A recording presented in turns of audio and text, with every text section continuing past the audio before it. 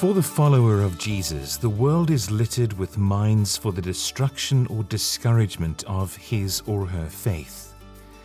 The divine instruction, "Be in the world but not of the world," is hard, and many times we long for the day when the Lord Jesus will return for his redeemed and relieve us of the pressures to compromise, indulge, give in, or even give up.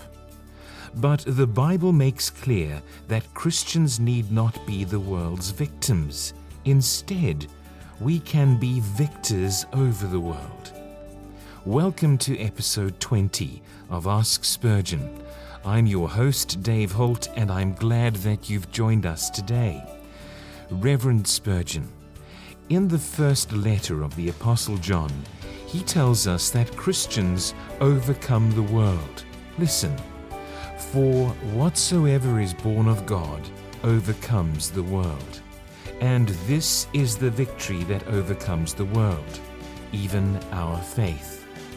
1 John chapter 5 and verse 4. How does this victory come about? My friends, the text says, "This is the victory that overcomes the world, even our faith." Christians do not triumph over the world by reason, not at all. Reason is a very good thing, and nobody should find fault with it. Reason is a candle, but faith is a sun. Well, I prefer the sun, though I do not put out the candle.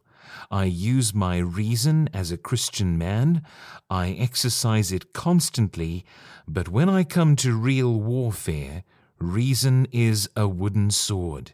It breaks, it snaps, while faith, that sword of true Jerusalem metal, cuts to the dividing of soul and body. My text says, "This is the victory which overcomes the world, even our faith." I want to tell you how it is that faith helps Christians overcome the world. The principle is that like cures like. So does faith overcome the world by curing like with like. How does faith trample upon the fear of the world? By the fear of God. "Now," says the world, "if you do not do this, I will take away your life. But if you do not bow down before my false god, you shall be put in yon burning fiery furnace." "But," says the man of faith, "I fear him who can destroy both body and soul in hell." True, I may dread you, but I have a greater fear than that. I fear lest I should displease God.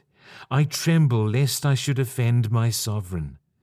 So the one fear counterbalances the other. How does faith overthrow the world's hopes? "There," says the world, "I will give you this, I will give you that, if you will be my disciple." There is a hope for you. You shall be rich, you shall be great. But faith says, "I have a hope laid up in heaven, a hope which fades not away, eternal, incorrupt, eternally beautiful hope, a golden hope, a crown of life. And the hope of glory overcomes all the hopes of the world." "Ah," says the world, "why not follow the example of your fellows?" "Because," says faith, "I will follow the example of Christ. If the world puts one example before us, faith puts another." "Oh, follow the example of such a one. He is wise and great and good," says the world. Says faith, "I will follow Christ. He is the wisest, the greatest, and the best. It overcomes example by example."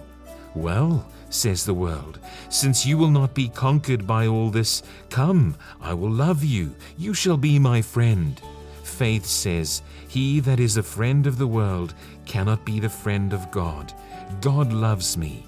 So he puts love against love, fear against fear, hope against hope, dread against dread. So faith overcomes the world by like curing like. I trust that you have been encouraged by the answer to this question, how to overcome the world. provided during the Sunday morning sermon preached on the 18th of March, 1855, titled The Victory of Faith. It's been great having you with us today. Do join us again for the next episode of Ask Spurgeon. I would be very grateful if you would leave a brief review of the podcast on your favorite podcast channel, and please feel free to contact me about this or any other episode of Ask Spurgeon at dave@askspurgeon.com. And for more Spurgeon audio resources, go to spurgeonaudiobooks.com. Until next time, God bless you.